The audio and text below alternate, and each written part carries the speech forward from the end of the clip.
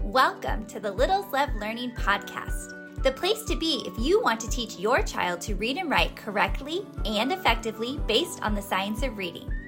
My name's Erin, and I'm a former classroom teacher with my master's degree in early childhood education and over 15 years experience. And although I'm no longer in the classroom full-time, I spend my days subbing, tutoring, volunteering, and working with students on their literacy skills. I am passionate about helping parents like you understand how kids learn to read and write in the right way, because yes, there is a right way. Each week we'll tackle the most important topics in early literacy, including the best way to teach letters and sounds, the difference between sight words and high-frequency words, and why spelling and handwriting should not be skipped. Are you ready to help your child become a strong reader? Then let's dive into today's episode. Child is learning how to read, and they are really super solid with those CVC words. For example, cap. They can look at this word, they can say k, a, p, cap. And you're like, yes, they can read. What do I do next? Let me help you and tell you what I think you should be working on next after your child is in this stage where they can read these CVC words like cap. In case you don't know me, my name is Erin. I'm from littleslovelearning.com. I'm a former classroom teacher. I'm also a sub and a tutor, and I spend my time helping little ones learn how to read and also helping parents and teachers help little ones learn how to read. I want you to know the best practices based on the science of reading so that you can set your child up for success with reading from day one. I don't ever want them to struggle with reading. I want you to know how to help them and how to teach them correctly, the right way from the beginning, so that they can flourish when they are in kindergarten, first grade, and beyond. So today's video is all about what to do after our little ones have mastered this CVC word like cap. Now, a lot of parents will say, okay, my child can read cap. This is great. I am going to start introducing some more sounds to them so they know their short vowels. Let's start with something super fun like magic E. Now, if you don't know, magic E is when we have the letter E at the end of a word. It's silent. It's not making any sound, but it's jumping over here to the vowel. And it's telling the vowel, say your name, say your name. So we had cap, and that becomes cape.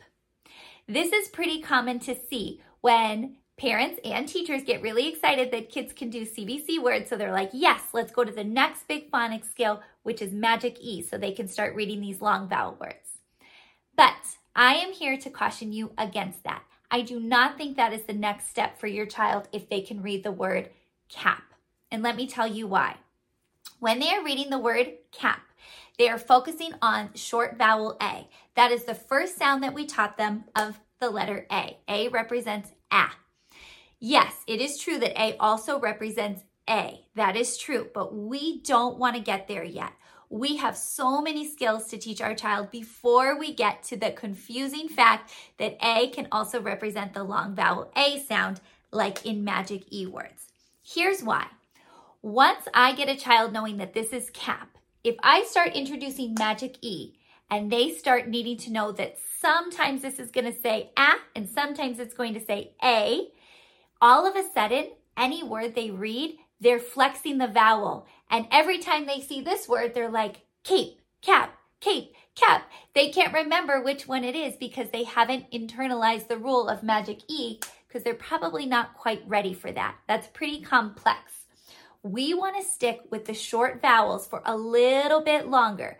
If they can read a 3-letter word with the short vowels, this is what I want you to do.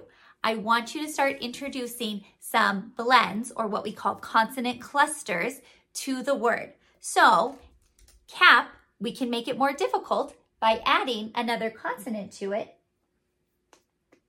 and it becomes clap. I'm not changing the vowel. The vowel is staying a short vowel A, but I am introducing more complexity because now it is 4 sounds. K, U, A, P, clap. And I guarantee when your child first looks at a 4-letter word or a 4-sound word, they're going to think, oh, I don't know how to read that one. They can do it. They just need to do their sounds.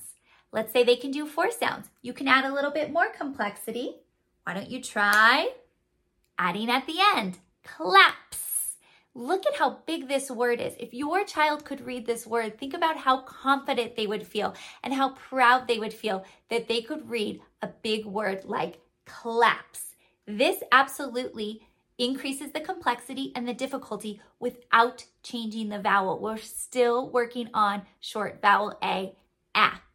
So if they can't read a word like this, go back to tapping out the sounds and doing it orally with mystery words. So if they can do k, ap, cap, then work on those 4 sounds, k, ul, ap, clap, and then work on the big one, the 5 sounds, k, ul, ap, s, claps. You can increase the complexity by increasing the number of sounds without changing the vowel. So let's do another example together so that you know what I mean. So let's say you had this word on your board for your child, and they could read this one pretty easily. Fog.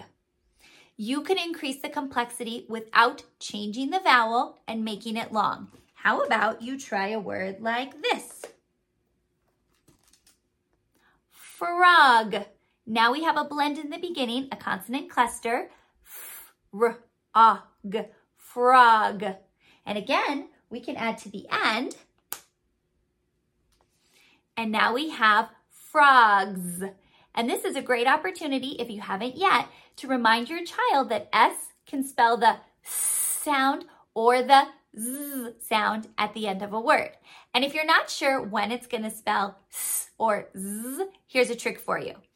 If the sound before the S at the end of the word has our voice box on, like G, G has our voice box on, then the S is going to represent the Z sound because it also has our voice box on. Frogs, G, and this is Z. Both of those are voice box ons. But let's say, for example, the letter before the S had our voice box off, then it's going to represent the S sound. That was in the last word that I gave you. We'll go back to that one just for a minute. We had claps, and that's because the letter before the S, p, p, it doesn't turn our voice box on. So this letter S, makes the sound. It doesn't turn our voice box on. So think about how complex that is to teach our little ones. And I haven't even changed the vowel. I'm sticking with short vowel. I don't want to change to a long vowel just yet. Okay, we'll do one more. Let's say we did the word, and you don't always have to do actual words. You can do nonsense words.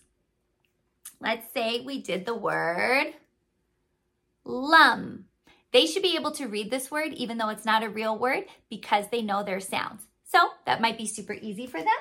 So you can change it to plum, or you could change it to lump, or you could change it to slump. Look at that. You have a blend in the beginning and a blend at the end, and you could add another letter at the end. Look at this one. Slumps. They should be able to read this word. I know you're thinking, oh my gosh, that's so many letters and so many sounds. How can they do that? This is what we want to step them up to. We do not need to change the vowel. We're still doing short vowel, and all of these letters are representing the sounds that they already know. S, ul, p, s, slumps. But it's so much more complex because we're adding more sounds in there. So if they can't do this by reading the word, again, start with tapping out those bigger, longer words. Make sure that they can orally blend them, and then you can start introducing the letters. So I just gave you so many ideas of how to make that reading more complex and more difficult for your child who has mastered their CVC words without changing the vowel. So that's my recommendation to you. Don't jump right into Magic E. Don't try to change the vowel too quickly. I know I've been guilty of this in the past where I will take students a little too quickly to Magic E, especially when you're in kindergarten. I feel like kindergarten teachers think that they need to get to Magic E. I wouldn't. I would stick with short vowel for as long as you can. Get them reading and spelling these long words. Could you imagine if you had a kindergartner spelling this word at the end of the year? That would be incredible. So stick with the short vowels, add more complexity with your blends, and if they've mastered this, then it's going to be time to move on. And yes, of course, we're going to get to changing the vowels soon, and we are going to go into those long vowels. Magic E is usually the first time we introduce the long vowels to our students and to our kids at home, but don't have to rush. Stick with the short vowels as long as you can. Thank you so much for joining me in today's episode. For more information on helping your child learn to read, head over to my website, littleslovelearning.com. While you're there, don't forget to join my email list so you stay up to date with all things early literacy. You can also find me over on Instagram at Littles Love Learning Blog. Happy learning!